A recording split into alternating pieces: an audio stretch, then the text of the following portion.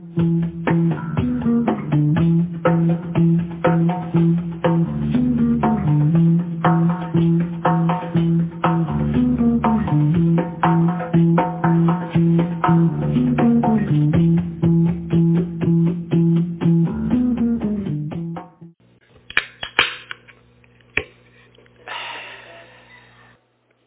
right, welcome to Bible study. It's good to see everybody tonight. Glad you're here. We're going to take a few moments to pray, and then we're going to see what God would say to us through the Scriptures. So let's pray. Father, thank you for your love for us tonight. We thank you that you care for us. We thank you for your provision. We thank you, God, for just your hand upon our lives, your protection upon our lives. We ask you, God, tonight that we would be able to rest in you. And I pray that we would be able to take some time tonight to find that rest and to find that peace and to find that joy that you have for us as we live in the palm of your hand. You said that you have a place for us in the palm of your hand that no one can snatch us out of. There's a place of security, and there's a place of rest, and there's a place of safety there. And I pray, Father, that as we begin to understand that, as we begin to take hold of that, and we begin to own that in our lives, that we would find that rest, and we'd find that peace, we'd find that safety, and we'd find that security tonight. We give you thanks for your presence here. We ask, God, that we respond to your Holy Spirit. We ask that you be glorified, for we ask it in Jesus' name.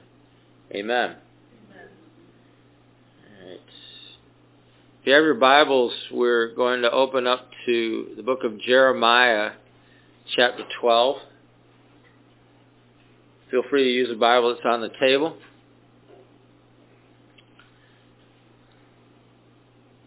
Jeremiah, chapter 12.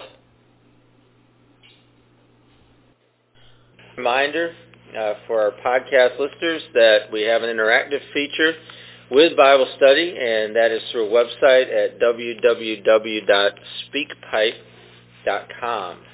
That's speakpipe.com/Monday Night Bible Study, all one word. You go there to that webpage, and there's a button that you can toggle, and you can leave us what would appear to be a voicemail. And we'd love to hear from you. It could be just saying hi, or maybe you have a question about Bible study, or maybe you have a comment, or you just want to tell us where you're from. But we'd love to hear from you. Could be something good God's doing in your life. So drop us a line, leave us a message, and we'll endeavor to play that at our next Bible study.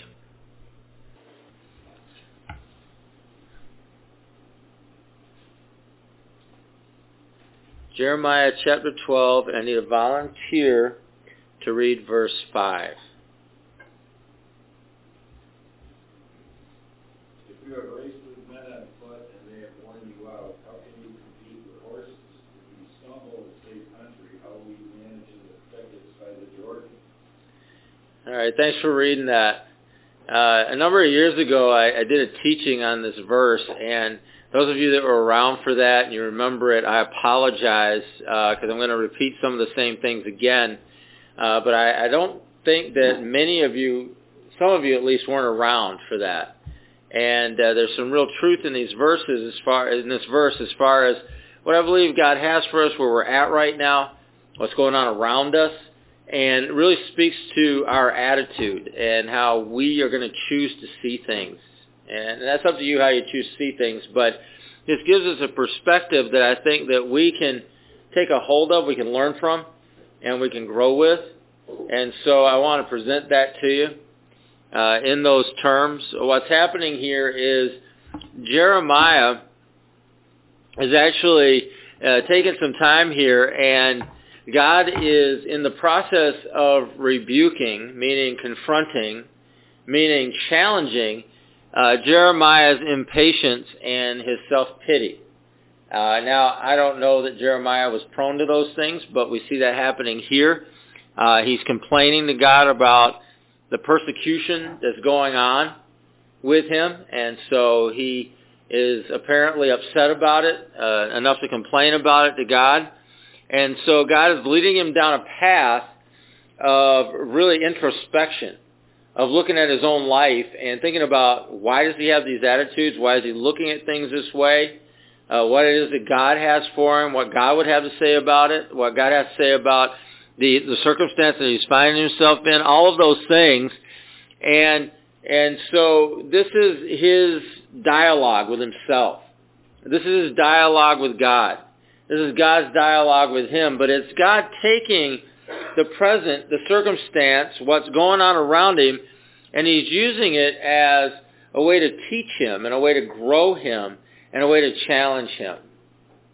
We're going to look at a couple verses to just kind of set some of this in perspective in a New Testament kind of way. Somebody look at 1 Corinthians 10:13. 1 Corinthians 10:13. And I need someone else to look at Hebrews chapter 12 and verse 4. Hebrews 12:4. So 1 Corinthians 10:13. No temptation has overtaken you except what is common to mankind. And God is faithful. He will not make you be tempted beyond what you can bear. But when you are tempted, he will also provide a way out so that you can endure it. Okay. So I don't know if you can hear that in those verses, but God's speaking through the Apostle Paul to the Corinthian church, speaking to us, and he's saying, stop with the woe is me. Can you hear that in that? Because what he's saying is that, okay, you're finding yourself in temptation, or you're finding yourself in dire straits, or you're finding yourself in a challenging situation. Well, you have to keep in mind that when you find yourself in those kind of situations, that God is still on the throne. And he's not allowing anything to happen to you that you are unable to deal with. In other words, there is no temptation, there is no issue that comes your way that is beyond what he has given you the power, the preparation, the anointing to deal with. And so instead of wallowing in some kind of self-pity, instead of looking at it and complaining about whatever the circumstance is, he's saying, you have the power to withstand this. You have the authority to walk through this. And what he's trying to say, what I believe the Apostle Paul is trying to say to the Corinthian church, is you need to rise up through the circumstances that you're facing and come out of things stronger rather than wallowing in it and allowing it to bury you. That's what he's trying to say. And so that's a similar message to what God was saying to Jeremiah. A similar message that Jeremiah was worried and was concerned and complaining about the persecution that he was facing. Was he facing persecution? Yes. But what God is saying to him is that it's not greater than you. What he's saying to him, this is not something that you have to succumb to. This is not something that you have to roll over for. This is something that you can stand up against. This is something that you can walk through. This is something that you can wade through. And when you do, you will be stronger on the other side of it if you're willing to stand and if you're willing to move through it. If you're willing. The end result will be greater than if you give up. Second verse that we had there is Hebrews 12:4. Anybody? In your struggle against sin, you have not yet resisted to the point of shedding your blood. Right. Remember the first time I read that verse as a new Christian, I'd never heard that verse before, never seen it before. And I remember reading it in the Bible and looking at that, and I'm like, wow, that's right. That's right. I have not yet, and you got to qualify that with yet, in my struggle against sin, in my resistance to the things of the devil, to my resistance to the things that are going on around me, I have not yet had to shed my blood. All right. There's a perspective, especially for us. You know, we kind of living easy. We've been living easy. All right, as I said yesterday, faith is easy when things are easy. It's easy to be a Christian when things are going great, and it's good to be a Christian. You know, if everybody's a Christian around you, man, that's easy. If everybody accepts that, that's easy. Well, what if they don't? What happens if things shift in our circumstances? I don't know if you can hear the shifting, but what if things shift in our circumstances and all of a sudden it's not in vogue? What happens if things shift in our circumstances and we're standing by ourselves? So we have to keep in mind that we need a certain perspective if we're going to live the way God's called us to live. We have to have a certain perspective about it. And like I said, I read that verse for the first time. I'm a young Christian, and I read that, and I'm like, yeah. And that shifted my perspective. I grew up, I participated in sports all the time, and it wasn't like back when you got a participation trophy for being, just showing up to practice or something. This was like you actually played the game. And we're pretty serious about it. I grew up in the South. And if there's something about, you got to understand the South, there's a couple things that are religious. One is Jesus, and two is football, all right? Those are two religions, and growing up, that was a fact. You started playing when you're 5, 6 years old, and you played the rest of your life as long as you could. You went as far as you could. And there were kids, we were talk about serious. I was playing in Georgia. I can remember I played at Atco, Georgia, is where our Pee Wee football was. And I've shared this with some of you before, but we had a Goodyear blimp that went over our Pee Wee football games. What? Yeah. It was a real Goodyear blimp that would go over and it had the message on the side and everything. Pee Wee football. And we'd be playing, there was a massive, massive field of fields. And there'd be 20 games going on at the same time, all in the same age group. 20 games. All right? With kids. And it still wasn't enough. Because when you went out for a team, you had to make the team. That's pressure on a 6-year-old, right? Yeah, good. 7-year-old, 8-year-old, you had to make the team. So we had the blimp. We had the uniforms. We had everything. They were getting us ready, all right? And there was something about it. As we learned to live our lives, we learned to play, we learned to do things like that, is that we were going to do what needed to be done to get it done. All right? And whatever that attitude is, I don't know where it comes from, but it is probably somehow, modeled for me or something about it. But that's an attitude that we have to have in the kingdom. So when I read that in the Bible, I'm like, I know this. I know this. And to understand that that is an expectation, understand that that is a perspective, to understand that that is something that I need to keep in mind when I'm facing opposition, when I'm facing whatever it is I'm going to face, help me to set things in order for my life. I was on a college campus when I became a Christian. Being a Christian was not in vogue on that campus at all. At all. In fact, there was great opposition. There's great opposition to us as students, as Christians, and the things that we were doing and the places that we were. Even, this is a long time ago, and you can kind of cipher out how long ago it was based on my age, but it was a long time ago. But I'd say a full third of our campus, because we were a kind of a theater arts music school. And so fully a third of our campus were at least anti-God. And I'm not talking about, I'm indifferent about it. These people were actually campaigning against it. We can talk about the kind of weird things that went on around that campus, and I could go into that for an extended period of time, but spiritists and mediums and all these other people that were consistently invited onto that campus to spew their lies. All right, that's okay, but not you guys. We'll have those people, and there were some really weird people that had come. We'll have those people, but don't dare talk about Jesus. And there's no exaggeration to what I'm telling you. That's the way it was. And so that's where I started. That's where all of us that came up through that started.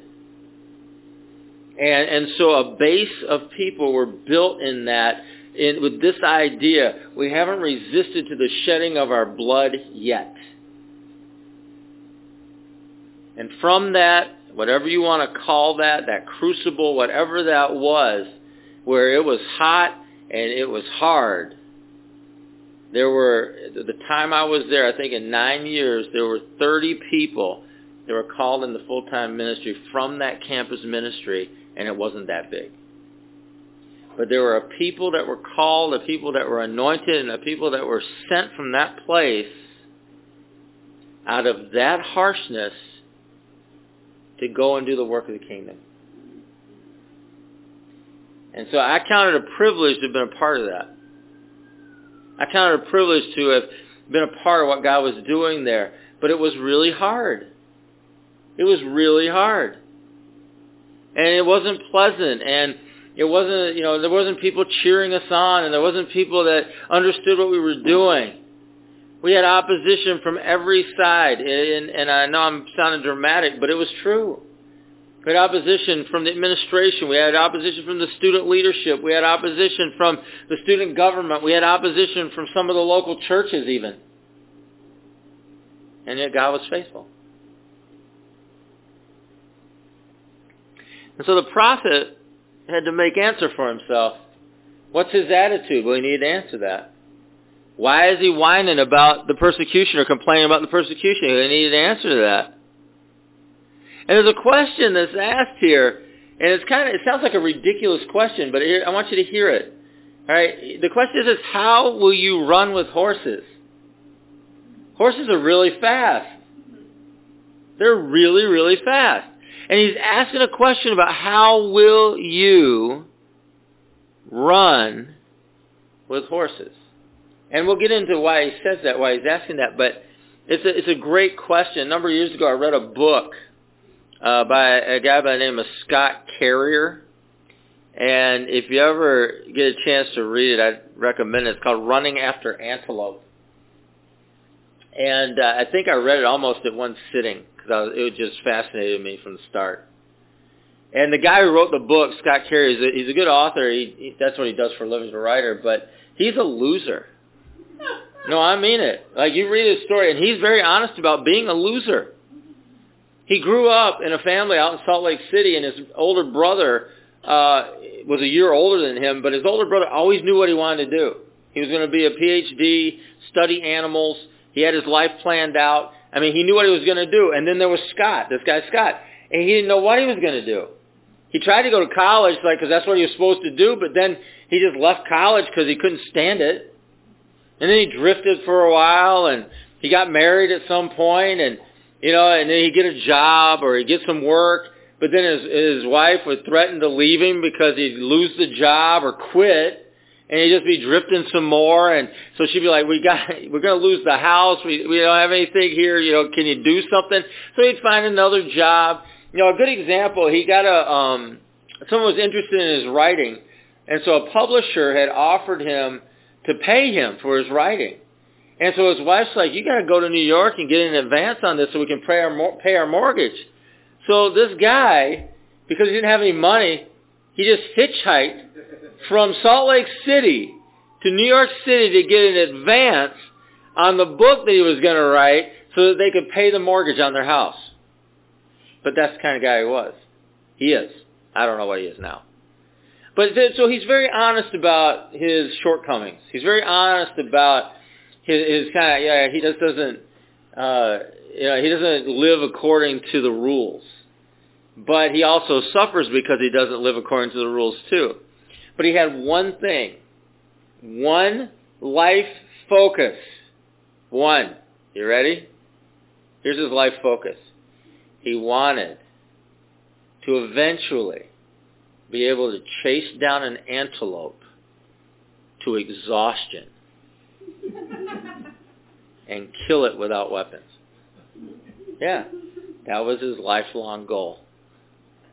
Because he had read about tribes of natives in Mexico that were able to do that.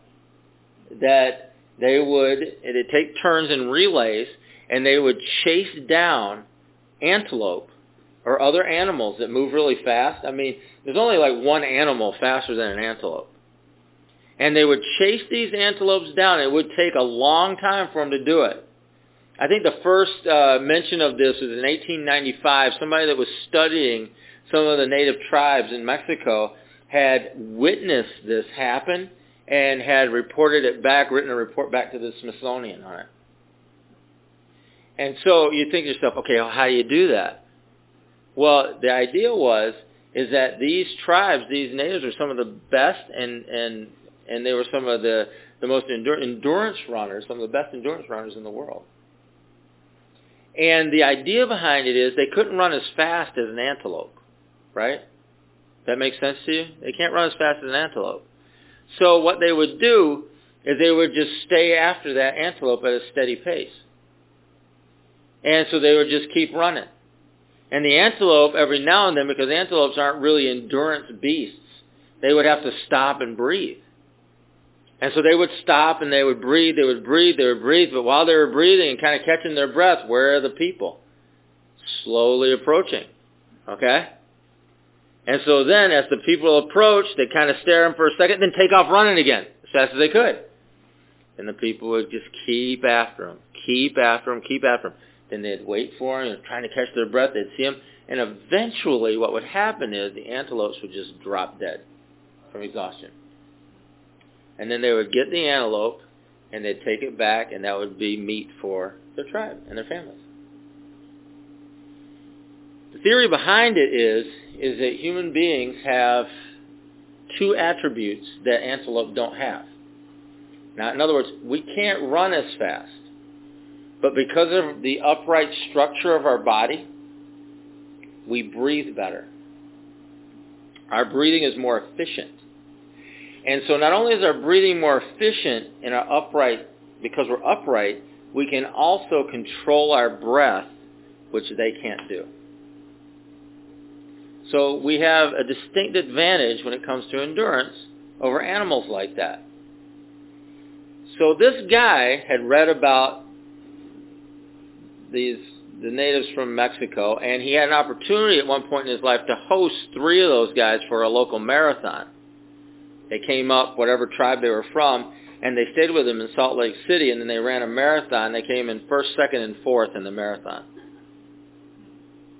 And he asked them when he was there, he was like, have you ever chased down an antelope? And they're like, no. No. But they said they had heard of, in the past, how that people had done that before. So it was something that they were able to confirm for him. And so that became his lifelong goal. It wasn't making money. All right? It wasn't being famous. It wasn't all the things that most of us would think of. That was it. That was it. That's all there was to it. And so you read something like this, and it says, how will you run with horses? I want you to think about that, not in terms of the impossibility of it, but I want you to think in terms of the possibility. Because that, to me, helps this to make a lot more sense. Now, I can tell you that I was inspired by reading this book to change some of the things and some of the expectations that I had for myself. I was. And as I read it, I began to think, it's like, well, how do I limit myself by what people say? Or how do I limit myself based on my past experience? Or how do I limit myself based on what I've told myself I can or I can't do? How am I limiting myself? Because he starts off and he says, if men wear you out. And that's really the point. It's like, if men wear you out, then how are you ever going to run with horses? And so the perspective is that if running with horses is a possibility, the first step in moving toward that possibility in our life is that we can't let people wear us out. Because if you get wearied in a foot race, how can you venture out? Like Elijah did. Remember Elijah? In 1 Kings 18:46, where it talks about he ran ahead of the chariot of Ahab. How? I don't know. It's possible. It's possible. And we could never venture out like that. I mean, after all that had happened with Elijah, after he had slain the prophets of Baal on Mount Carmel, 400 of them, after God had answered him by fire on his sacrifice, after he had called upon the drought to end. And God said to him, well, you better get moving. I hear, that's the sound of a abundance of rain. And so that's when he ran ahead of Ahab's chariot, and he ran back before he even got there. All those things are impossible to the average person. I mean, it's like in our own mind, our own limitations, our own way we do things. How do you call down fire from heaven? I don't know. But he did it. How do you do that? How do you call upon a drought to end? Well, he's the one that initiated the drought. How do you do that? I don't know, but he did it. How do you run faster than horses?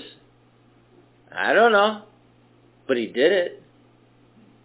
The possibility is there if we don't limit ourselves. And so Jeremiah, as God was really leading him toward this introspection, Jeremiah, God's saying to him, he's like, well, if you are having trouble keeping up in a foot race, how are you ever going to run with horses? If you're allowing the foot race to define you, then how are you ever going to run with horses? Now think about this in terms of difficulties. Small difficulties come our way every day. It just does. They just do. I mean, and you look at that, and it's like we make things up based on small difficulties that come our way. What do I mean by that? I mean, well, we have a humdrum of life. We do. It's the humdrum of life, and everything goes okay for a while, but then something's gonna happen. It just does. And we pretend that it's not gonna happen. All right, we get in the humdrum of life, and in all of that, it soothes us to pretend that it will always be the same, that tomorrow will be like today every day. That's a fool's paradise. That is a fool's paradise, because that is not the truth. And just because it soothes you doesn't mean it's true. Just because it makes you feel better to think that way doesn't mean it's the case. And what happens is that reality, truth, smacks us every now and then. What do I mean by that? Well, we're in the humdrum of life, and all of a sudden, boom, something comes up. What is it? Could be anything. Probably not that big a deal, unless you make it a big deal. But those smaller difficulties that are bound to come our way, guaranteed. Wisdom says days will not always be easy. Wisdom says that. So we're not going to live in the fool's paradise. All right. Well, we get smacked in the face with, all right, what happened? I don't know, but it's probably a smaller difficulty, but that smaller difficulty somehow translates into drama. And drama leads us to complaining. Drama leads us to feeling sorry for ourselves. Drama leads to all the things that God is rebuking Jeremiah for right now. There's no need for the drama. I was telling somebody, I can't remember who it was. I've told most people this before. Every time I go to Florida, during the summer, just going to give you a little hint here. During the summer, it's really hot and humid, and it rains every day. It's the rainy season. Yeah. And so every day, if I'm around people that live in Florida, old people mainly, because that's who lives in the neighborhood where the house is, they will say to one another, they'll ask me, hey, do you think it's going to rain today? Yeah, I do actually. It rains every day. Every day. A better question is, do you think it might not rain today? And you can say, well, maybe. Who knows? Or a better question is, what time do you think it's going to rain today? And I take 4 o'clock as an over-under. But, see, that's the better question. So it's kind of that ridiculousness of, is it going to rain today? Yeah, it's going to rain today. And what time do you think? Okay, that I can get behind. Life, a difficulty is going to come. Yeah, they're going to come. They're going to. It happens. It just happens.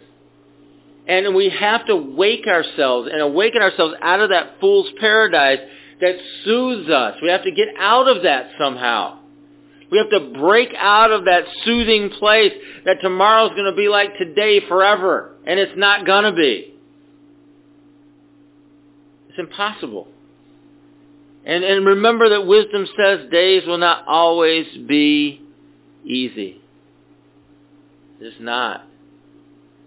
And so if we can't handle all of the small difficulties, if we're going to complain and we're going to live in drama about the little things that are going to bound to come up every day, or some days, or most days, or a few days, or however it is that happens in your life, but if we're going to make drama out of every opposition, we're going to make drama out of every little thing that comes up,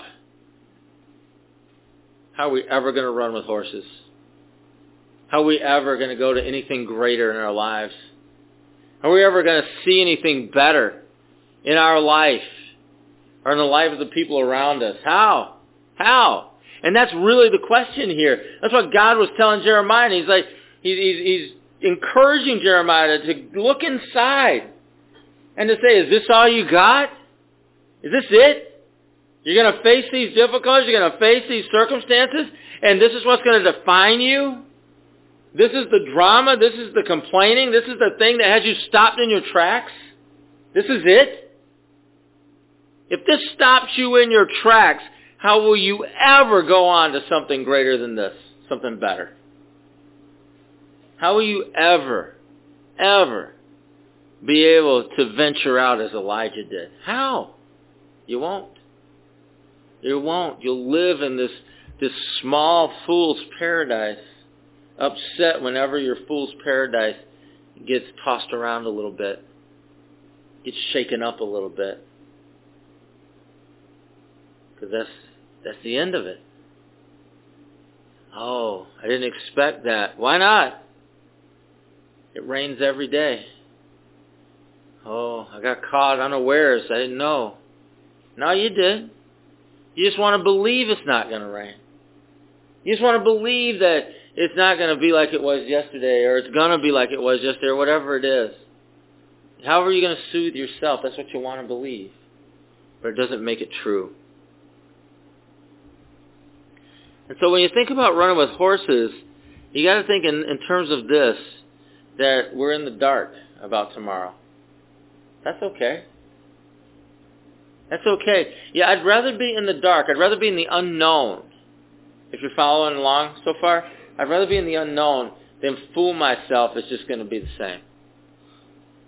I'd rather live in the dark. I'd rather live in the unknown, because what that leads us into is a trust, because the unknown is the truth. That's the truth. We don't know. I mean, Paul talked about that, and others talked about that in the New Testament, where they talk about, it's like, well, you know, you really were not promised anything tomorrow.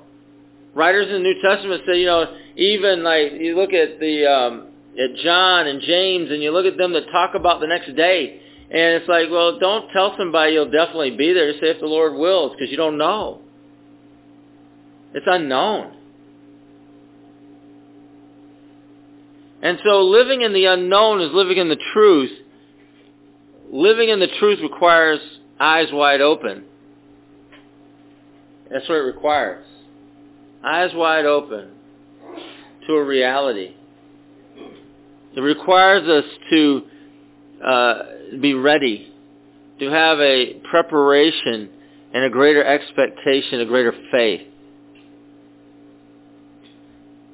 The good news is that the power of Jesus strengthens us spiritually. We have a strengthening in Him. The Bible says we'll run and not be weary, we'll walk and not faint. That's Isaiah 40:31. You know, this passage talks about the Jordan River and the flooding of the Jordan River and all of that. And yet, when the children of Israel in the book of Joshua, they went to enter into the promised land, the Jordan River was at flood stage. And so the Bible tells us that those that were bearing the Ark of the Covenant, when they put their feet into the water, they just got their feet wet, that the waters of the Jordan rolled back and found themselves way upstream, and they walked across on dry ground. How you see that? How you see that? By complaining that it's cold? By complaining that you forgot your galoshes?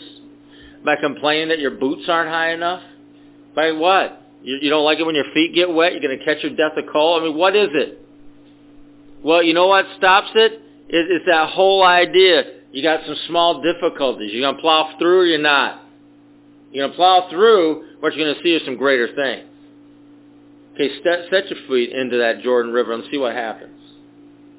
Let's get moving. Let's get moving. Let's run and not be weary. Let's walk and not faint, according to what the Scriptures say. Let's, with our feet, step into the waters of the Jordan. Let's see what happens. Because we will never, ever venture out as Elijah did unless we're willing to get our feet wet and learn to step into that river. Can't. You can't. You just look out and say, oh, yeah, I can't do that, and give up. Proverbs talks about that. It's like the sluggard, looks out the window and says, I guess I won't go out today. There's a lion roaming the street. Is there really a lion roaming the street? I don't know. But that was enough to keep him inside. I doubt it. Sounds like an excuse to me. That's what sluggards do. And all of us have a spirit to fight in us like that. That we look for the excuse. We look for the reason not to. We look for a way out of the hard thing. We look like, I don't want to face that, so we make something up, and we go do something else. We all have that in us, and we have to fight that. But is it worth the fight? I think it is. I really think it's worth the fight. The last part of this verse, he talks about, he says, in a land of peace, you are secure. Well, yeah, right? So it's easy to be peaceful in a land of peace with no danger. That's easy. I mean, we've gotten to the point now in our society we make things up to be anxious about. We get anxious about nothing. We get anxious. We get anxious about phantom things that don't really even exist. We get anxious about things that might happen. We get anxious about things that there's a small probability of it happening. If you were to tell me that we would be anxious over something that has a 0.5% chance of happening, and that we would alter our lives for that, you tell me that 10 years ago, I'd tell you you're out of your mind. And yet that's what people do. We get anxious for nothing. And so even in a land of peace, we find a way to be anxious. When the fact of the matter is, it's easy to be peaceful in a land of peace with no danger. Because if we can't find peace in a land of peace, then what are we going to do when the river swells, when pride around us swells, when the dangerous forests by the Jordan are filled with lions, and that's where we have to go? Then what are we going to do? If we can't find peace in a land of peace, what are we going to do in extreme danger? And that's what he's asking. That's what he's asking us. That's what he was asking Jeremiah. What are you going to do? What are you going to do when something real happens? What are you going to do when something that matters happens? What are you going to do when you face some real hardship? What are you going to do when you face a real challenge? What are you going to do? We train ourselves in the land of peace to be ready for the land of danger. But that's on you. That's on you. I can't train for you. You have to train your heart. You have to train your mind. You have to train your spirit. Oh, but discipline's hard. Yeah, it is. Yeah, it is. It is. You know what's harder? Getting run over by your circumstances. That's even harder. That's even more devastating than maintaining a certain amount of discipline over what we think, a certain amount of discipline over our emotions, a certain amount of discipline over our lives. As hard as that is, it's easier than getting steamrolled by our circumstances.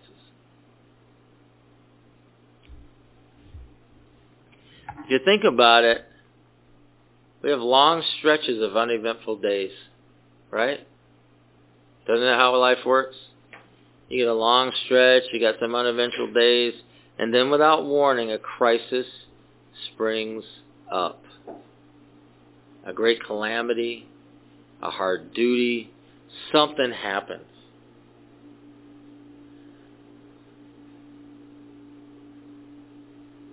You know, I always think of something like, when I read this, I thought of immediately when someone dies suddenly.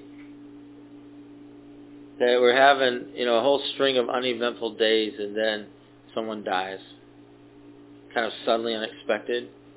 What's the first question you ask when that happens? Why? Right. But why is that really a question that you're asking? Because it interrupted your string of uneventful days, didn't it? Yeah, why now? I was having such a good string of uneventful days, and they had to go up and die on me to ruin my string of uneventful days. Well, people die, don't they? We don't get to choose that. We don't get to pick that, right? I mean, and it just happens. And so when that happens, it's like, I want you to recognize that as, oh, they're interrupting your sleepy time. They're interrupting your happy time of uneventful days, your boring happy time. And that's not how God's called us to live. He didn't call Jeremiah to live that way. Jeremiah, he called as a prophet from a very young age. He gave him the word, his word in him, and he began to prophesy that word. And he had Jeremiah do some weird stuff. Like walking around in his underwear and stuff like that. It's some weird stuff. But Jeremiah was obedient in general to those things. And understanding that he went through ebbs and flows of being obedient like that. And here was one of those circumstances where God was having him think about, well, why are you so upset about this problem, this circumstance, this situation, this persecution, whatever was going on in his life? He's like, why are you so upset about this? He wanted him to answer that question.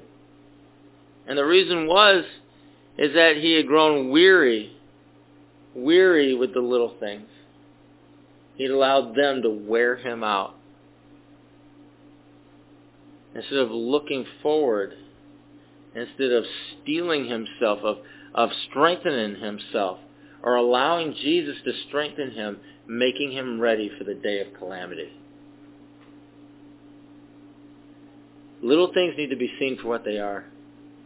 Everyday things need to be seen for what they are.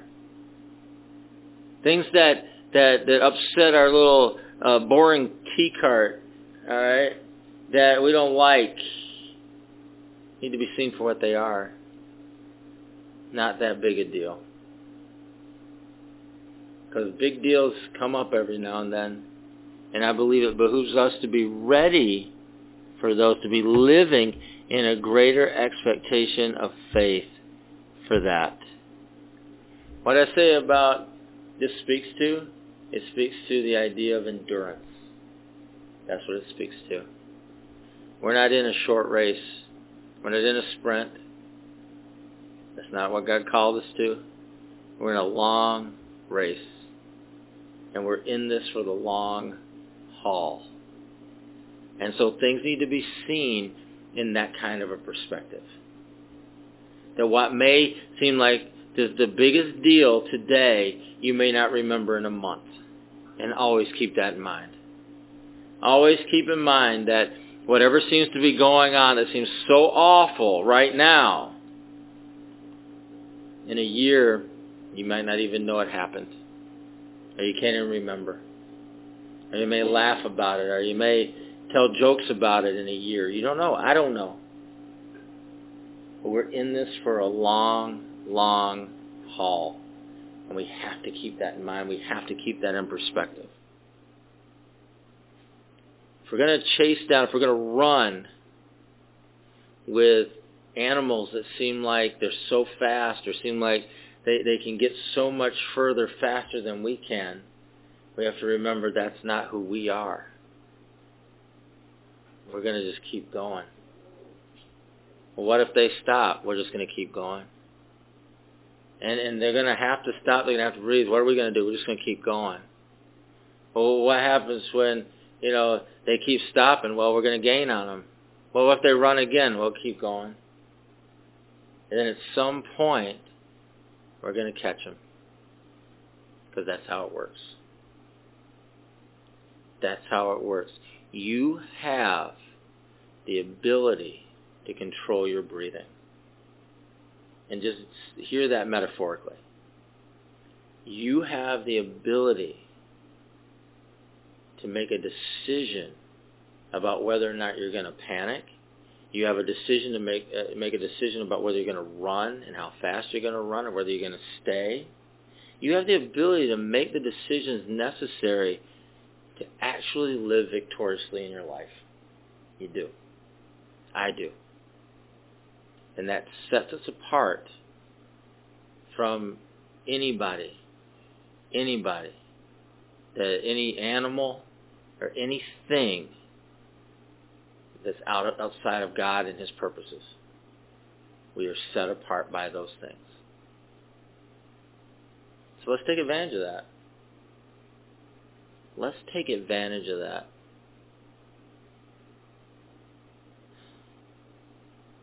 When I was younger, I was fast. I mean, literally, like physically, I was fast. I'm not fast anymore. But I can run a lot further than I could when I was younger. And so, again, take that in a spiritual sense. We need to be willing, able, ready, trained to go the distance. And to have an expectation and a faith that that's the case. So what's tomorrow? I don't know, but I trust Jesus. And I'm going to enter it with faith. Well, I don't know what's going to happen. Right, but I know He's got it. Because I'm not going to face anything that's beyond what I can handle. He told me that already. He already told me that. So, because I know that, and because I believe that, I'm going to face tomorrow with some confidence and some boldness instead of fearing it. There's something about being able to embrace the unknown as the truth and the reality that sets us free. And I really believe God wants us free. So I'll take a few moments. I want to pray for you. And as I'm praying for you, I just want to encourage you to receive best you can. If you heard me tonight, it's kind of, again, if you've heard this before, this teaching, maybe it's a good reminder, or at least a portion of it. It's a different teaching, but I used the same book, so, and same verse. But if you've heard it before, maybe it's a good reminder.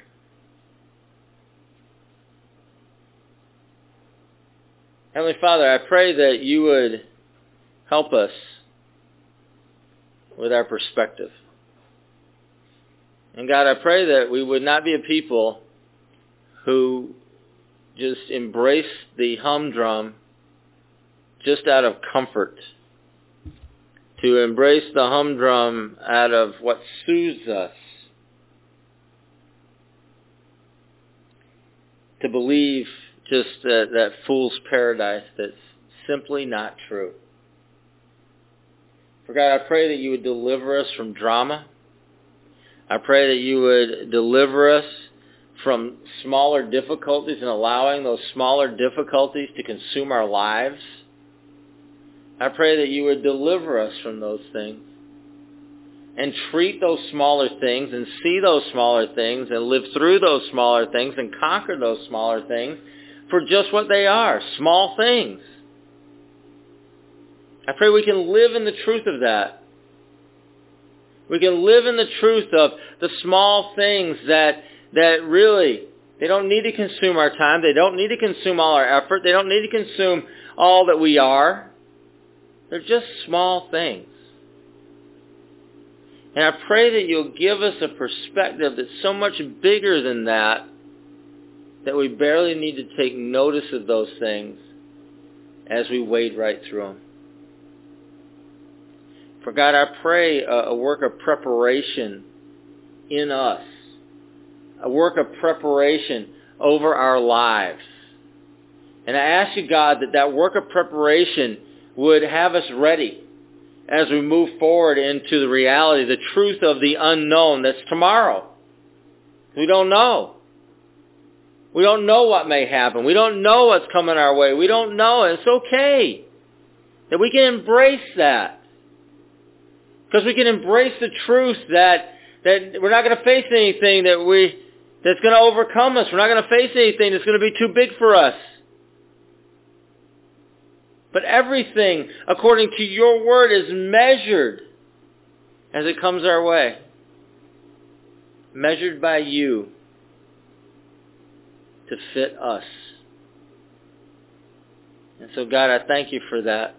And I thank you for those opportunities of growth. I thank you for those opportunities of becoming more. Thanks. God, I pray that you would open our hearts and our minds. Open our minds, God. And I pray that you'd begin to extend the possible beyond where it's been. You begin to extend the possible into areas that we had concluded early in our lives were impossible. I pray that you would begin to extend it out what is actually possible. I pray our possibilities would become bigger and more numerous. I pray our possibilities would become larger. I pray, God, our possibilities would begin to fill our minds and our hearts more and more and more. That our possibilities aren't maybe the possibilities of the people around us. That's okay. Our possibilities aren't maybe the possibilities of what culture says is possible or what people say is possible or even what science says is possible. But I pray, God, that we would have just a large and great and mighty possibility extended far and wide in our lives. Because, God, I pray that we'd be a people that would venture out as Elijah did. A people that would venture out as those that were bearing the Ark of the Covenant did into the River Jordan. That would venture out into what you have for us. Into the life that you have for us to live. Into greater possibilities, greater places, wider places, bigger places, God. I just pray your encouragement upon us. I pray you'd encourage each one of us tonight. I pray we'd receive that encouragement. Yeah. I pray, God, that you would fill our sails with the wind of your Spirit. I ask these things in Jesus' name. Let's agree by saying amen. Amen. All right, amen. Good to see everybody tonight. Thanks for coming. If you need the name of that book, I can get it to you. If you didn't get it, if you'd like to look at it. But God bless you, and we'll see you again. UCF of Syracuse is a relational gathering of diversity in action. Economics, education, employment, background, and culture span the spectrum as we gather for the purpose of life in Christ. You know, me and Christ are homies. That's good. He's really cool, you know. We super close, yo. Your homeboy? Yeah. All right. Anyways, so musicians, writers, painters. You know, my cousin's a painter. Yeah? What do you paint? Houses. Oh, man. My cousin, your cousin should hook up. Yeah. So, yeah, painters and other artists express their work through the body of life of this faith community, like the comunidad. Yeah, so there's a lot of people. Yeah. No. Started in 1997. That's a long time ago, yo. That's back in the day. That was before I had my eyebrows tattooed on and everything. I remember that. Mm-hmm. Yeah. As an outgrowth of chaplaincy of Syracuse University, UCF continues to gather in the Westcott neighborhood of Syracuse. Oh, me and my homegirls, we walk up and down there all the time. I know, that's our hood. Mm-hmm. So it's in Syracuse, New York to share the love and hope of Christ. Again, we homies. You know, yeah.